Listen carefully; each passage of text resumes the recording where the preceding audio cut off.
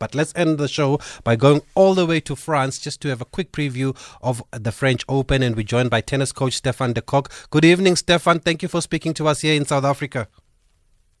Good evening. Hope you guys had a nice sunny day all the way out of wet Paris.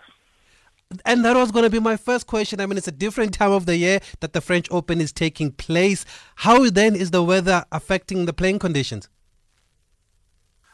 It's strange actually to be out at the French Open this time of year. We always used to playing in May, June, where it's sunny and it's much hotter. So obviously with this cold weather, where it's windy, it's cold, it's rainy, the ball is just acting totally different than usual, you know. So it's taking a toll on certain players. Because our tour is designed to be predominantly over the summers, you know, and now we're playing on clay in the winter and players are already slow, so it makes it difficult. It's a total different new mindset that you have to adjust yourself.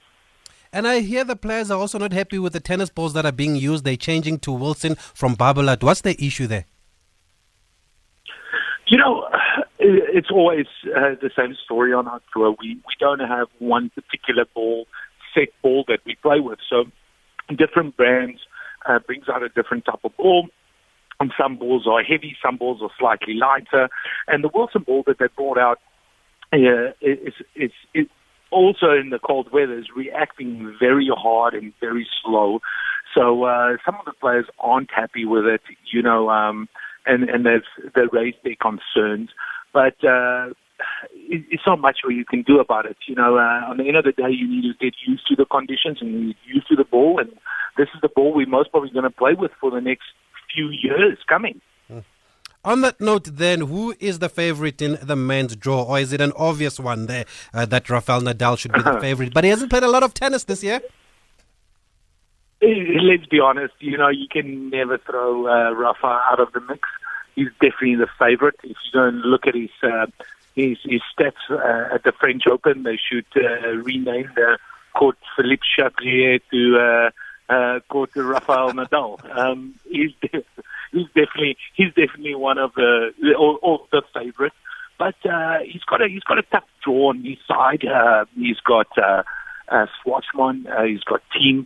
So it's a very lopsided, heavy part of the draw for him. And he started his campaign, and he's looking fit as a fiddle. And in the absence of Ashley Barty, the defending women's champion, who could you tip here?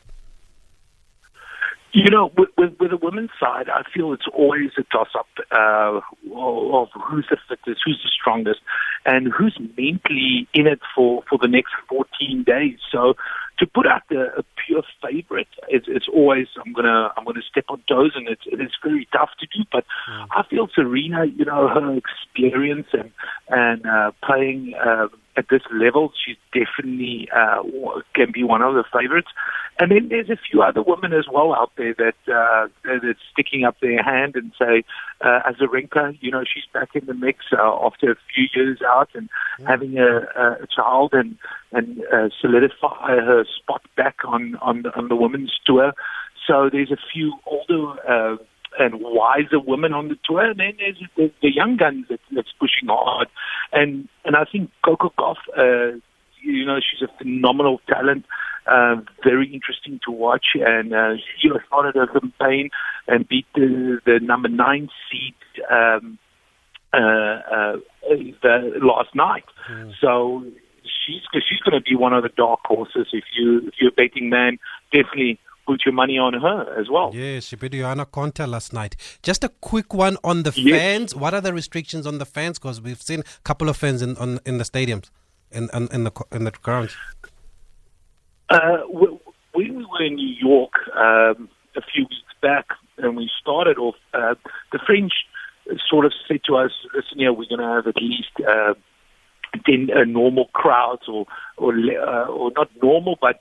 We're going to regulate the crowds, and we're going to look at 10,000 people a day entering. And then they narrowed it down to 5,000 as the COVID infections rised again. And then it went from 5,000 to 2,500. And currently we had 1,000 people entering a day, Philippe Chatrier. So there's not really a lot of fans. It doesn't affect us at all. The fans comes in on one side. They can purely watch one match. They can't buy any food or drinks, and they have to exit immediately. Okay, Coach, thanks for the insight. Wonderful speaking to you all the way from France there. Enjoy the tennis there. Coach Stefan de Kock talking to us about the French Open. We have to go to news. That's it from us.